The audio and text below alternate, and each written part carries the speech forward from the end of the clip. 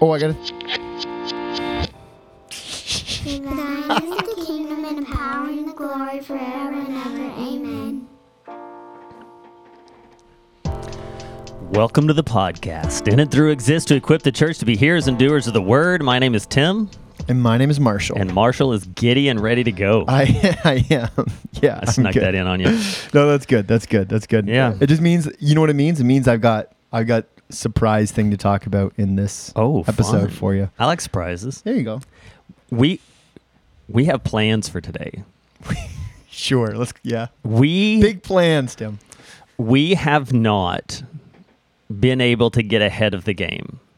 Like, there was a point when we were podcasting, like in 2020, 2021, when everything was locked down and there wasn't much we could do, when we were like, this is kind of interesting because this podcast isn't going to actually air for a month. This one's due today. Yeah. And we have vacations that are interrupting mine or yours or Alex's for quite a while. The goal today is to record 3. Yeah. Back to back to back. That's right. We're going to do this. I'm pretty excited. I have a You don't even have a coffee. I finished mine, and then there was nothing left over from Mom's and there Richmond. is. That's where I got this from. What? And mine's got butter in it. Okay, tell you what. Have you ever done that? Oh, yeah, it's good. Yeah, it's good. Yeah. I did. I was into this thing. It was like a special coconut oil thing that you'd like whip into the coffee and kind of frothed it up a bit. But it's supposed to be, the fats were supposed to be like really good for both your brain and your metabolism. Yeah. But I don't know if I have any more. It probably got lost when we moved. Anyways, I'll get a coffee after this first episode. Yeah. Because I'm gonna need a 2-minute breather between hour-long episodes. also because of our interns claiming seating, which is fine because I mean they deserve chairs. I am not sitting in a comfortable chair anymore. This is my butt's gonna need a break. Mine's exponentially more comfortable than usual. That's someone who came into my office. Yeah. It's all good. Okay. Yeah, it's 10:02. Pray that God would send pastors to Quebec. Amen. My phone's going crazy in my pocket to remind me. Love it. All right. So, the first one. Yeah. So I think just like as a quick recap, because we've been working through this kind of this evolution mini-series, Darwinian evolution mini-series. Things that we've kind of addressed so far are, questions of like the spontaneous origins of life, this idea of a single common ancestor, the idea that fossils are going to tell us the whole story. We talked about like, does it make sense? Is it understandable that like systems are going to randomly get more complex? Like you're going to get brand new creatures from more simple ones. So these are we've covered a lot of ground, but today we're going to kind of talk about like big level, 30,000 foot. I mean, we'll parachute in to talk about some things, but we're really talking about micro and macro evolution. Yep. And this is another one of those topics that sometimes you'll hear brought up in discussions, and you'll have the scientists roll their eyes and go, "Oh, that Christian thing again." Right, because he mentioned microevolution. Right. It's like a buzzword. So it's oftentimes going to be dismissed out of hand. What I find generally happens in those instances is it's not followed with an answer. It's just dismissed. Right. And so, you might decide to search this topic online, and you might see someone who's just like, "All right, well, whatever." Right? And even get a little frustrated with it. So today, really what we're going to talk about is not just like absolute debunking. Right. Because in addition to being pastors and theologians, we're also the greatest of scientists. Yes. That's not the case. And so we're not here to just sort of like debunk and be like, see? Right. This is why we know everything. This is the nail in the coffin. No one can ever say anything. The point is to say these things can't be dismissed. And there are really profound questions. And the Christian who is being challenged in their Christian worldview has every right to ask these questions of evolution before we just take evolution as the cold standard that everyone just needs to get over and move on with. This is the baseline. Mm-hmm.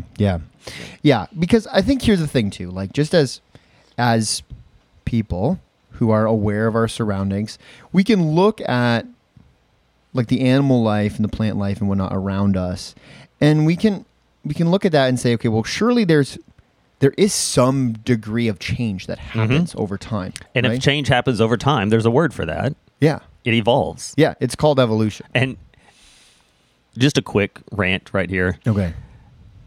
Because we believe that evolution comes against the creative order of God in a way that is very essential to who God declares himself to be in Scripture. We've also become scared of the word evolution. Sure, yeah. And I've heard the word used rightly in circumstances that have nothing to do with Darwinian biological right. evolution, and just seen Christians flip out and be like, you can't use that word. Yeah. I think it's because like over time, evolution has come to describe not just a theory of biological change, but a worldview, like a metaphysical understanding of how all things came to be that stands in stark opposition to the biblical narrative, right? Like it's presented. And so I think the reason why some Christians might get their backs up just hearing the word is because it's presented, and sometimes by the secular side, as this is the answer to do away with God. Right. Right. So that's not entirely well, it's not true at on a kind of a reality truth level, but it's also like not really what the word means, because the word, as you just said, things changing over time, evolution. That's what it is. And so your own thinking can evolve. Of course. Right? Yeah. You started off liking one thing.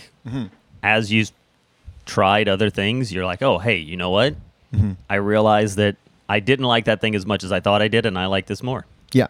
So if we're going to differentiate between the micro and the macro, so micro, what we have to think of when we're talking about microevolution, we're talking about changes that occur, especially when we're talking about it in regards to like the biology of animals, let's say, right? It's kind of at the species level, right? It's changes that occur to groups from within a particular species or kind of animal, right?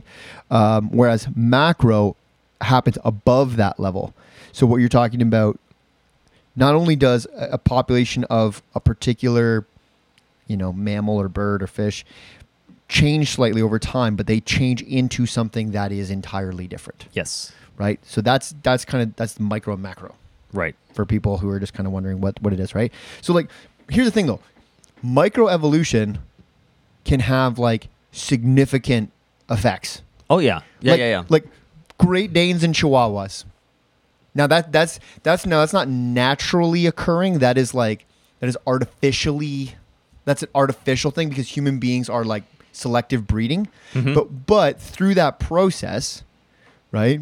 Through that process, you've got massive differences between Great Danes and Chihuahuas, same ancestor, same species. Do you think there's going to come a time when we have to reevaluate whether or not we would call that artificial? Because it is selection by a natural process. Breeding is still a natural process. Sure. But it is selective and intentional. Right. But the way science has come into the manipulation of genes and DNA in such a way, maybe trying to get a labradoodle from a lab and a doodle will no longer be what we classify as artificial. In fact, I would even ask the question now, would I consider it artificial? Like, I don't know. It's a pretty natural process. Just a side. Yeah, no, that's an interesting observation. Yeah, as language changes and technology changes. Yeah, so here's the thing. So in Darwin's like Origin of Species, like what he was claiming is that if the environmental conditions were right, or wrong, I guess you might say, shaped in a particular way, then you could get a group of bears. He literally says you could get a group of bears that would have slowly changed into whales. And at the time when he said that in his Origin of Species, a lot of people who read it, this idea that bears could have turned into whales, like it was not well received. Like they laughed at him. Really? And yeah, and he even actually removed that claim from later editions of his book because people were like, surely not. Surely bears didn't turn into whales. But now the prevailing theory amongst evolutionary biologists is not that bears turned into whales, but these weird like wolf pig things were what turned into whales. Wolf pigs. Wolf pigs. Like, and I'm Yeah. like, you look up a picture of it. Yeah, I've got some descriptions of it that we'll get to later. But that's the idea. So that's macro. We're talking about, we're not talking about wolves getting smaller or bigger or whatever because, some live in the desert, some live in the forest, some live in the Arctic. We're talking about something totally different. That is macro. Yeah, and to be honest with you, like to a degree, there's such a level of implicit de-evolution that takes place in those kinds of scenarios. We can talk about those scenarios maybe a bit later. We can repeat ourselves a little bit because we have the grace of, even though we're talking the same thing over and over again, everybody else hears this a week apart. But at some point in those evolutionary processes, if they are taking place in the way that they're being described, you have an animal who has really pretty solid land capacities as in its bareness and some pretty solid water capacities in its transitioning into whaleness. At what point is it advantageous to stop being able to use your land capacities and to limit yourself only to the water? Oh, yeah. So at some point, you're arguing for a transition that is no longer advantageous for living because now you've limited the number of places you can live, the kinds of foods you have access to, and those kinds of issues. And so there's, I get where they could see a level of transit, but at some point you would assume super animals, right? Right. Omnivores that have capacity for land, air, and sea. Right. Because why lose any of these features? Where's the benefit? Yeah. So like this idea, so this theory, because I've got a bit of stuff on whales here, because it's just, and I'll explain why in a second, because it really ties into this micro-macro thing. And if you could be a pig wolf, why would you choose to be a whale? I know. whale? So here's the thing. In the 80s and 90s, a theory was developed that whales evolved from land creatures due to the discovery of some fossils that seem to point, at least to some people, these things seem to point to a transition from a land creature that was this like weasel, hippo, pig thing. Okay. Or wolf, pig thing. Weasel, badger. Like it just, you got to look at it. You got to see pictures of it. It's like, it's a funky looking thing. The thing that's really bothering me is that even if you throw back to our own episodes about the origin of life. Right. And I'm not one to get like ranty, laugh at the opposition kind of a thing. Right. But this is frustrating because when you look at like origins of life and the soup and everything, where does it all begin? In the ocean. And they crawl out from being these whale-like things onto land and become land animals. But now we're just going to pretend like that wasn't a thing and it all happened on land. And now we're moving back to the water. And I need more answers. Okay, so here's the thing. So Jerry Coyne, who was an evolutionary biologist, who wrote the author, who was the author of the book, who was the author of Why Evolution is True, which is a book we mentioned in a previous episode where they have like the pictures from like the dinosaur to the chicken, and then inside the cover say, we don't actually know if this is true. Right. On the cover of a book called Why Evolution is True. Anyway, so he said that because whales live in water and have very large bones, they represent one of the best examples of evolutionary transition. So when we're talking about whales, we're talking about this is the ace in the hand of the Darwinian evolutionist, right? And let me just briefly here give you a bit of a this is kind of how this is laid out. Okay, so it starts with this like raccoon-sized animal called Indohyus, and then followed by a wolf-sized creature called Pakicetus. This is supposed to be about 50 million years ago. These creatures, as they evolve, become totally aquatic within 10 million years. That's the story, okay? So 10 million years is pretty quick to get from wolf, pig, badger thing to a whale, okay? Now, one of the things is that, at least according to where these fossils are found, some of the descendants are supposed to be older than their ancestors. So this is something that happens when when they're trying to kind of find these like answers for macroevolution. Is sometimes they'll create, there's the narrative of, okay, so it was this creature, then this creature, then this creature, and this kind of sequential order. But then they start finding fossils in the wrong place where they're not supposed to find them, because again, these paleontologists are supremely confident that they know exactly where things should be based, in the levels of rock based on how old they are. But then all of a sudden, sometimes these narrative gets flipped. So this is something called chronological inversions or ghost lineages, right? So they just they don't know. So, for example, that little feathered dinosaur that you see a lot of pictures of that looks like a rainbow demon chicken, it's called Archaeopteryx, is supposed to represent a transition from dinosaurs to birds. But then they found fossils for that creature that are actually much older, or supposed to be much older than the dinosaurs that it's supposed to be descended from. So there's a transitional issue. And the other thing with this transition from the pig, bear, beavers into whales is that the intermediate creatures, so those which are supposed to be between them, aren't necessarily intermediate in the way that we think. Okay. So here's what I mean. So we would assume when we hear intermediate that would mean that I'm intermediate between my kids and my parents. So my parents are the grandparents, my kids are the grandchildren, and I'm the intermediate. Sure.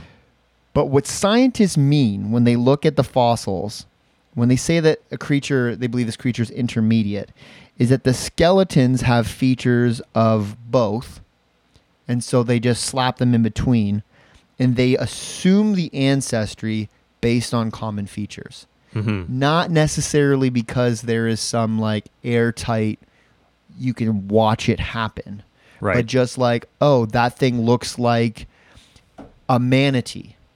So a manatee would be, if you're looking for something half between a hippo pig, a whale, wolf, and whatever else. Yeah. I keep throwing out these funny things just because it's what it is, right? So you find a skeleton that says, oh, that seems to have features that are a little bit like this and a little bit like that. It must be in the middle. Let's create a name for it, and let's plant it in the in the chronology in between, because that's the only way we can really make sense of this macroevolution thing.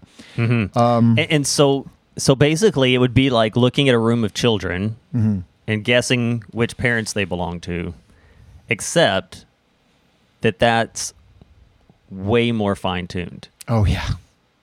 Right? Yeah. Oh yeah. Because you can do that in some ways. Like you could look at Miriam and you could be like, no, she belongs to Lindsay. Yeah, for sure. Right? Hang out with Lindsay long enough, you realize they look alike, they act alike, all these kinds of things. They're very much alike, right? Annalie and I are very much alike, right? We were having this conversation the other day, just me and the kids driving down the road, and Caleb was like, but I can't figure out which one of you I'm most like. Right. Right? Because he is a different character in that he doesn't, to the degree that the other two very much look and act like their parent. Caleb isn't strange or a complete outlier, but he also doesn't fit directly into the mold, right? And so it would be easy for someone to go, well, these two, obviously, this one might belong to another family because it's hard. It's hard to match, right? Yeah. Lindsay and I are both pretty low key, and Caleb's pretty not. Yeah. Right. And so maybe they would just be like, well, maybe there's a more high strung option that Caleb belongs to, right? And so this notion of just taking common features, this is where I think we were talking about this last time, right? Like the three toes with the spur that birds have is one of the strongest arguments for lineage from Tyrannosaurus Rex and raptors and stuff like that. And you're just like, 3 toes? Yeah. I don't know, man. It's a pretty low bar. It is. I think that's the best way to put it. It's a low bar, and in some ways, in some ways the bar keeps getting lowered and lowered all the time. When you say, okay, but we're looking at skeletons, and in some cases, in most cases, portions of skeletons. And so a lot of these features are imagined and assumed onto the creature based on what we know. But if we're going to argue that over billions of years, these things have changed, why not the way that fleshy tissue is carried on a skeletal system? Right, sure. Why does that have to remain common to what we might expect to see on an elephant or a cow or a bird or whatever now, right? So what we have is a skeleton with imagined features, even if it's a very intelligent imagination, right? Still imagined features, and then those imagined features imagined onto a transitional feature, right? And at some point, you just got to be like, "This is fiction." So there's a funny little meme floating around that had the picture of the skull of a hippo, and when you take all the flesh off of a hippo skull, it is terrifying. So Hippos are scary. Yeah, hippos kill people like crazy. Hippos are way more dangerous than sharks and bears and all that stuff. So anyways, but they did so in this like meme or whatever they were showing, the joke was they had an artist representation based on finding that skull, and it looked like a dragon, like it looked like something out of like a sci-fi fantasy, kind of thing.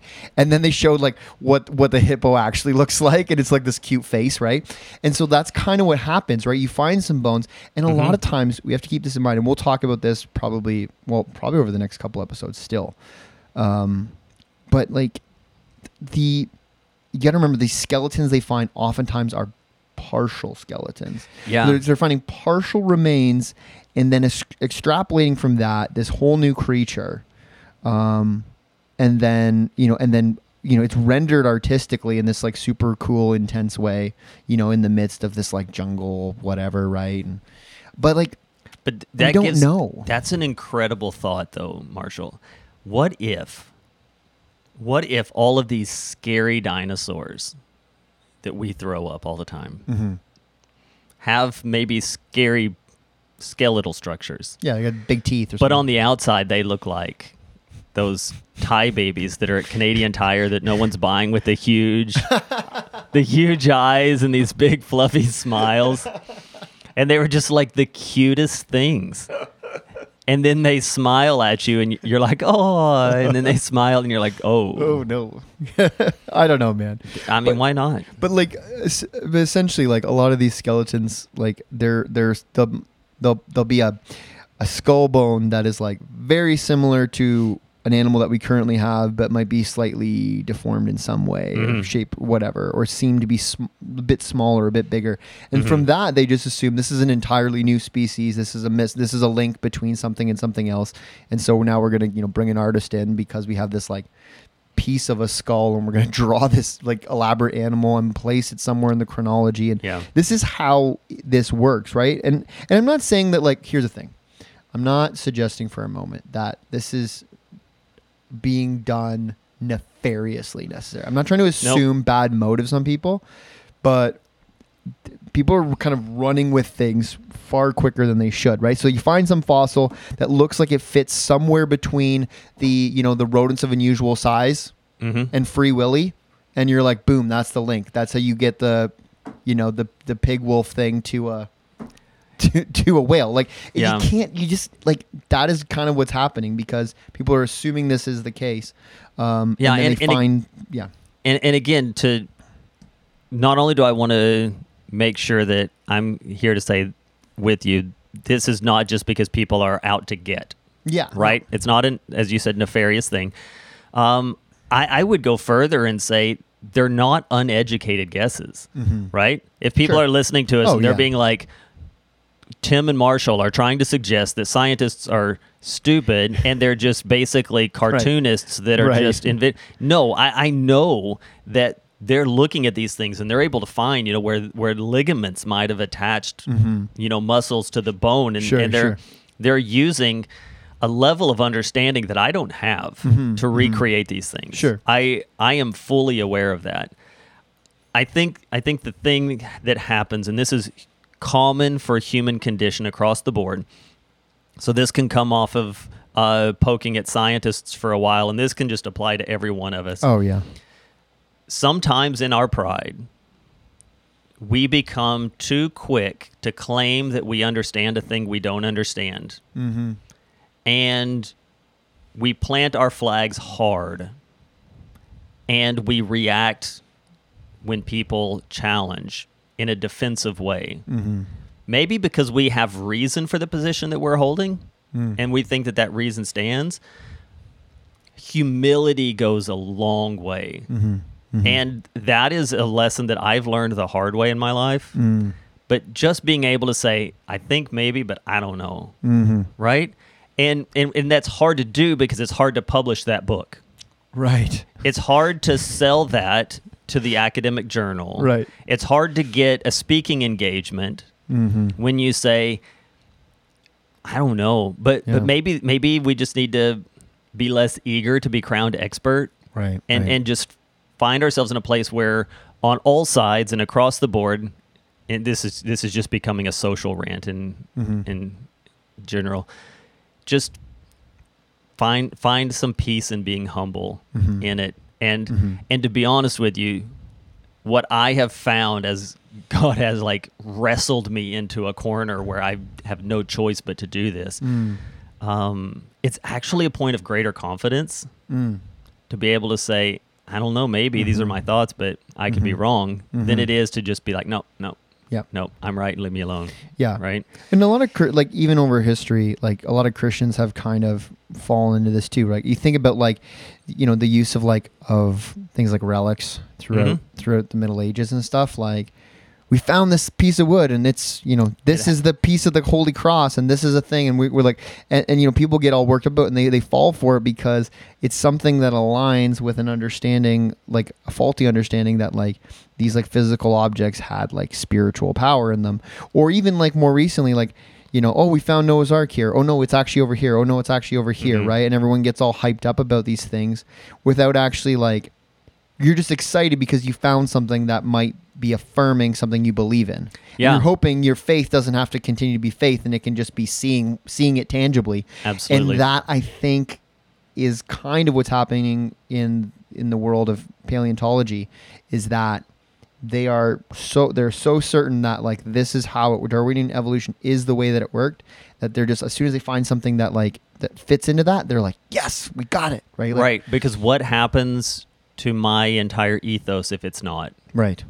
Yeah. Right. I think so. When you were doing that, I was just prepared to step in right where you wrapped up to say, this is about affirming my position. And this is why it happens in the church, right? If we're going to take all of these if you're going to look at it and be like, that's not a wooden piece of the cross, there's a degree to which a person who has been really clinging to this is going to say, but if this isn't it, what is? And if you say there's not, then they're going to be like, are you trying to tell me the cross didn't exist? Right. And that's the point of trying to fill in the gaps and trying to make concrete what is no longer or never has been in some instances, such as I would say the instances of evolution and change and these kinds of trying to make abstract things concrete is always going to be a frustrating thing.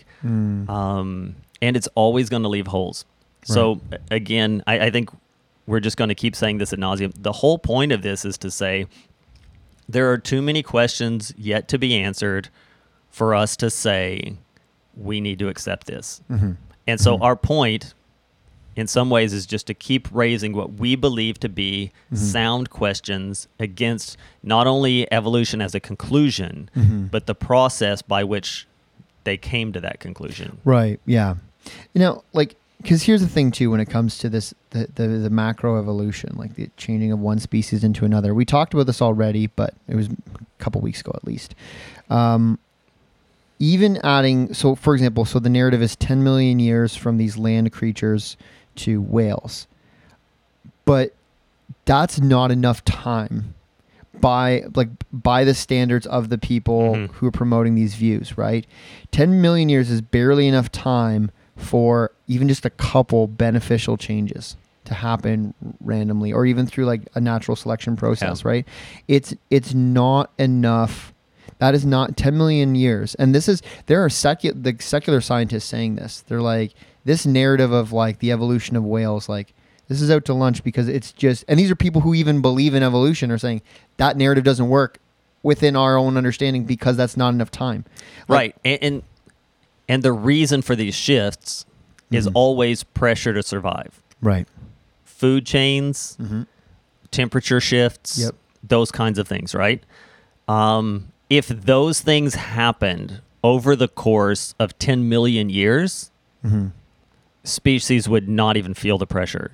Right. Right? There's no pressure applied over the course of 10 million years. Right. Right?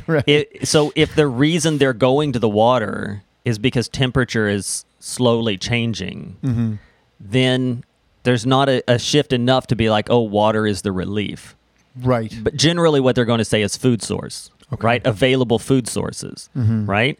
If what you need to eat is not available to the point that you have to, in desperation, leave what is your natural habitat, you don't have 10 million years to figure this out. I know. Right? Yeah. And even when they're saying like, well, you're talking about a specific generation, but it's those who have the capacity that have to feed off of other sources, that have the capacity to reproduce, and that is still, if that's the factor, it's going to happen much faster. It has to happen faster than 10 million years.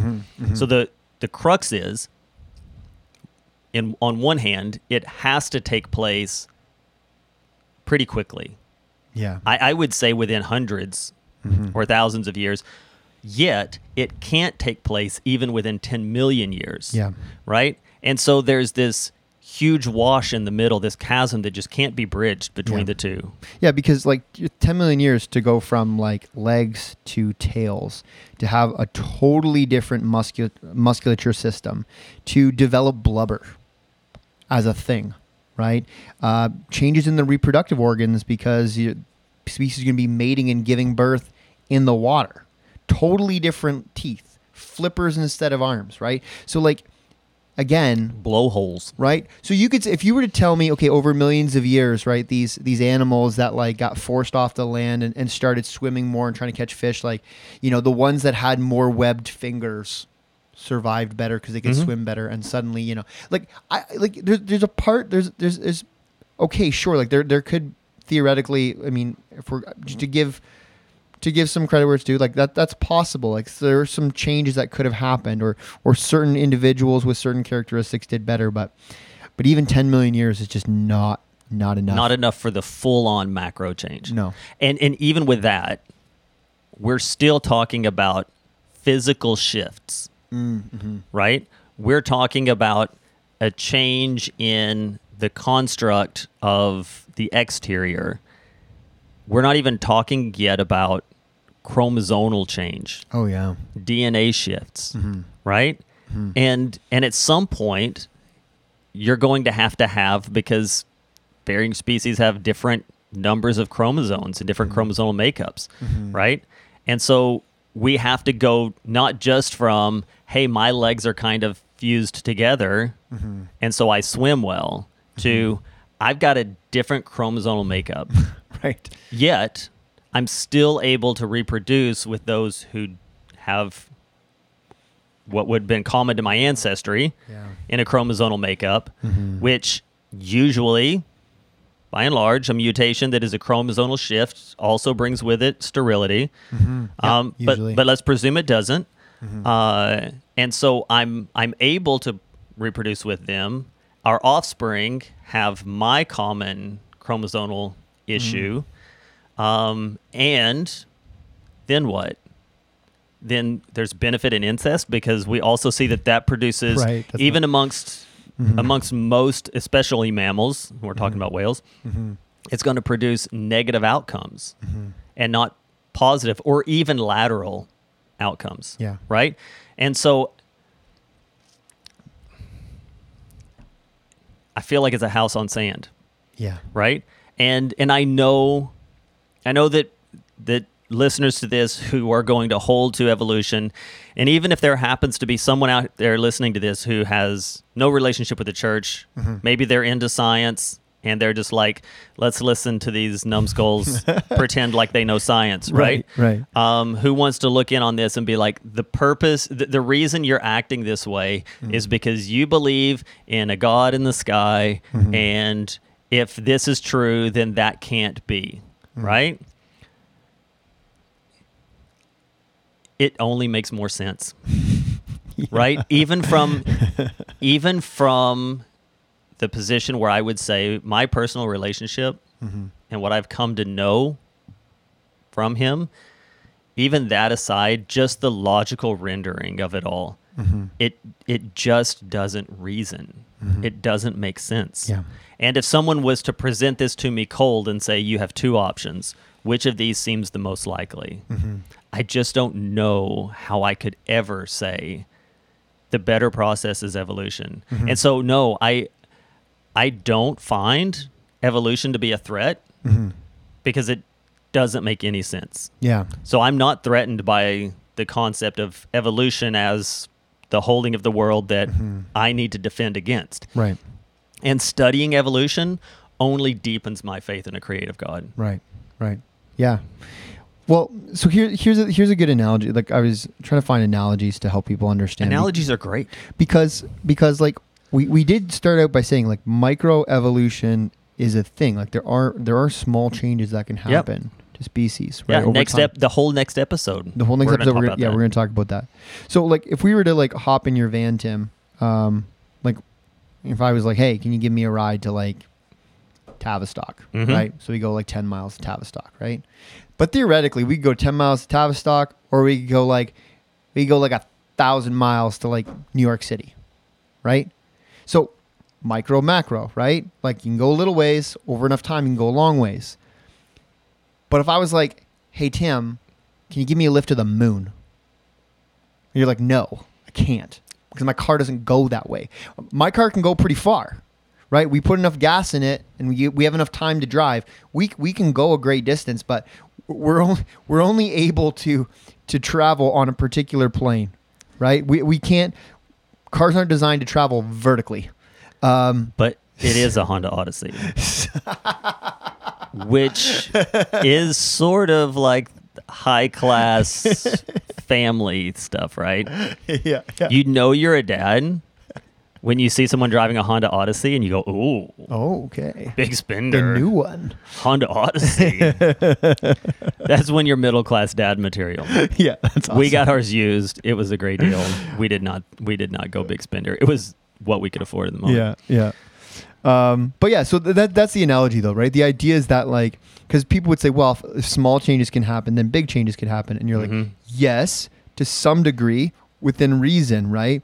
But like, again, that there's limitations to that. You can't just say, well, because Arctic wolves have a thicker fur than the ones who live further south, then surely some dog-like creature could become a whale. Like that's right, because if small changes, then big changes. It's like no, because there's only kind of lateral change that can happen within a certain level, within certain parameters, which again we'll talk about on the next episode. But I think it's just helpful for people to understand. Like obviously, there's going to be small changes, and that is by design. I would say, God creates creatures with adaptability.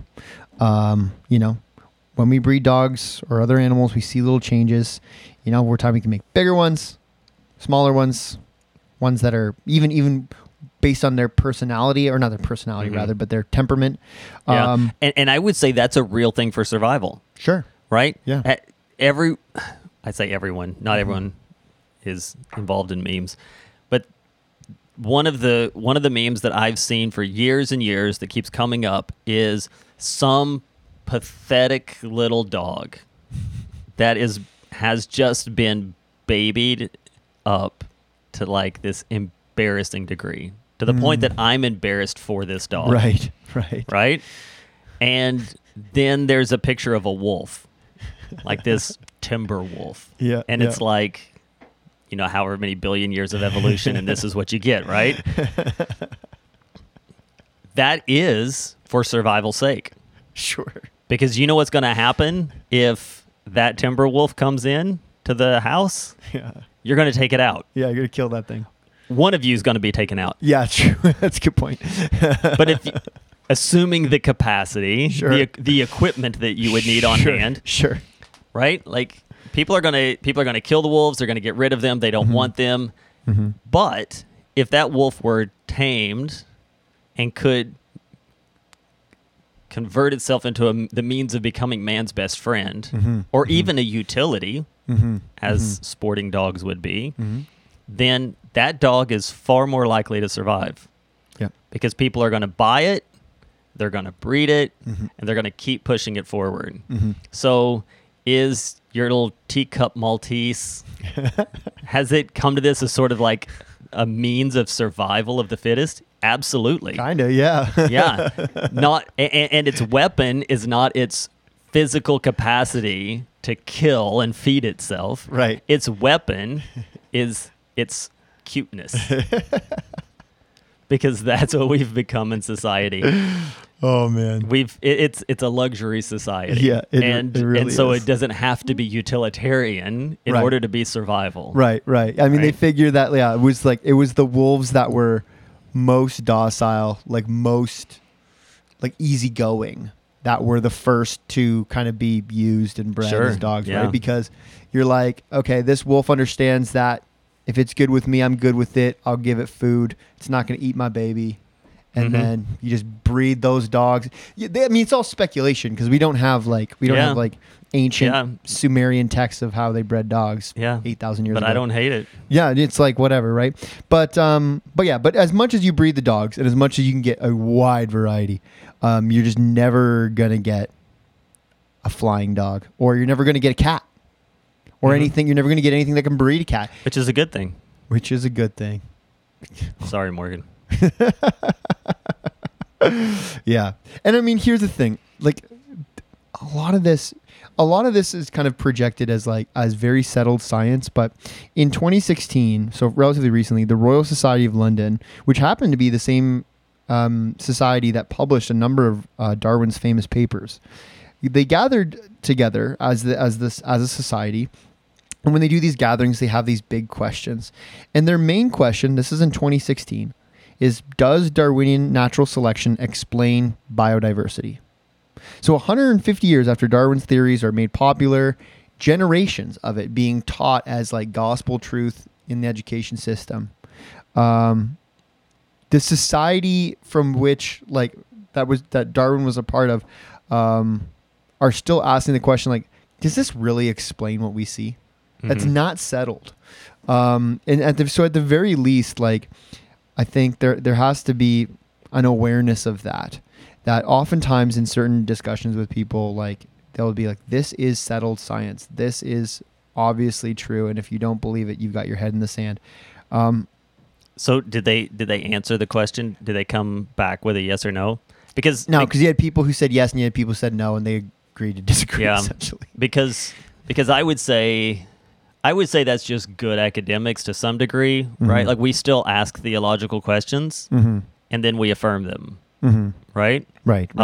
We don't just ask the question for the sake of affirming it. Even in apologetics, right? What are we doing? We're asking questions that we've affirmed for a very long time, and then saying, let's trace the logic of it. Does it make sense that we would affirm this? Right. And then we answer that with yes or no. But yeah, if it would be interesting to know, and I don't know if we ever will, how the rising voice of no, it doesn't would work, right? Because as we've said before, it's career suicide one way or the other. Right. Right? Totally. It's very hard to do this honestly because those who would deny don't get a seat at the table. Right. Or if they come to a place where they would say, no, this no longer makes sense, they have so much to lose. Oh, yeah. Right? Unless you've got a job lined up with Ken Ham, good luck. Right. And so it has become, unfortunately, binary. Oh, very much so, yeah. And that's a problem because we can't just assume that the answer is one or the other, right? Yeah. There could also be a none of the above when it comes to the details of how things played out. Yeah, there's because- just not space in our society Yeah. for that kind of nuance. Yeah, because like there are organizations that kind of push back against Darwinian evolution, and the some of the more prominent ones tend to be obviously like Christian organizations. Yeah.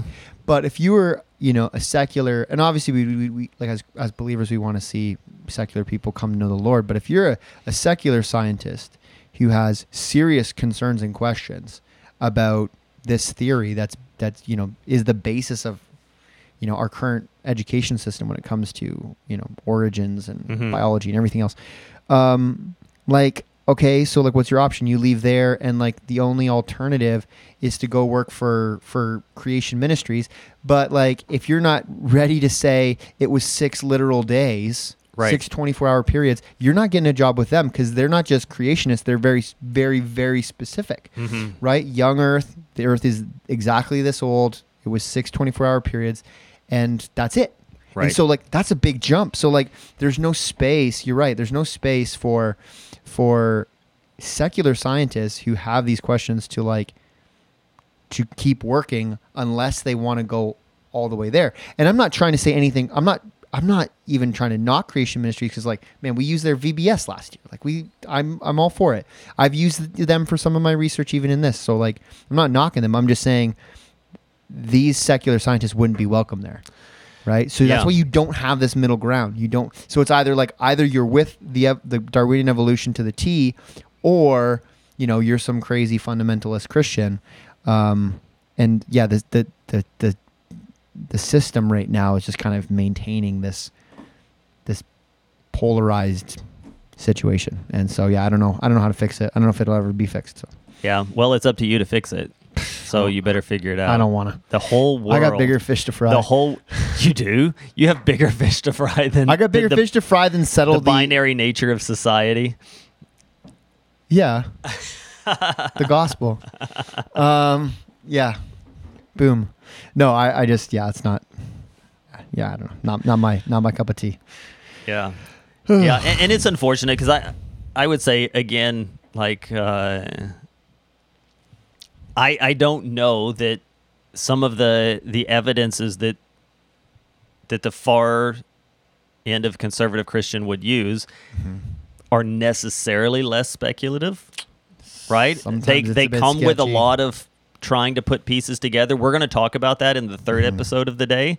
Who knows how much coffee we'll have between now and then? Now that I found out there's a store downstairs, I'm that could be a great episode. It could also just be rambling nonsense. brutal. Yeah, because it's just coffee mixed with exhaustion, mixed Right. with things that will upset people. But that's okay. It'll be fun. Yeah. Are we done with this one? You know what? I think I'm good on this. Yeah, I think I'm too. I think the point that I wanted to drive home in this episode is oftentimes when micro and macroevolution are presented, the way that it's taught is that microevolution is the immediately observable. We can see it take place. And it is the evidence of the success of the greater process of evolution as a macro, right? That you can see this happening is proof that the other thing is happening. But they are two different things, because what is happening in the little thing is happening for reasons, right? Survival, immediacy, food stores, as we were talking about, those kinds of necessities for adjustment, and all the notions that these things would change across to a different species are not there. And as you mentioned, when they are, they're often broken. Get excited about one. Maybe this is a link, right? As we talked about last time, we keep talking about the missing link as if there's just this one thing that needs to be found. But the problem is there are no links Right. being found Right. anywhere. So what we have is not a chain at all. You have just individual pieces lying around Yeah. that need to be linked. Right. And even when there's excitement around a potential link, then we find evidence to the opposite. No, maybe this did actually come before. So if we have one from before and one from after, maybe they coexisted. And we're not even talking about a shift over time. We're just talking about contemporaneous creatures. Yeah. And so yeah, all of this is not just to throw a smoke screen, because we've complained about that in the past. When people don't give answers and they just throw up a smoke screen and say questions, questions, questions, they overwhelm you with questions in such a way as only to create doubt. Right. Our point is to say evolution is often presented as if there is no doubt. And that's not true. Right. And it shouldn't be true because there are unanswered questions. Right. And asking these questions of an evolutionist. So if we have an evolutionist listening, it's been a long time since we made a joke about only having 2 listeners. I can't imagine that after 4 years of podcasting, one of our 2 listeners is an evolutionist. Probably not. Not by this point. But let's assume that one of these gives it to an evolutionist friend of his. Sure. We get a third listener. And we have a third, momentarily. Yes. Our third very listener hesitant, comes very in. critical. Yes. The point is not to say because we can ask good questions of evolution that can't be answered, that question automatically assumes a creative God. It's to say there's reason for you to question this position. Yeah. Yeah. And you want to come back and say, are there reasons for you to question your position? I'd be like, yes. Yeah, for sure. 100%. And I'm going to spend the next year doing a podcast Wrestling on those with them. questions, wrestling through them to show you why I landed where I am. And if you want to do that, awesome. I'm game for it. I'll listen. Yeah. Anyway, we gotta take a break. Come back and do it again. Coffee. Thanks for listening. This podcast is a resource of Memorial Baptist Church in Stratford, Ontario, in cooperation with the Gospel Coalition of Canada. It's produced by Alex Walker. See ya. Bye.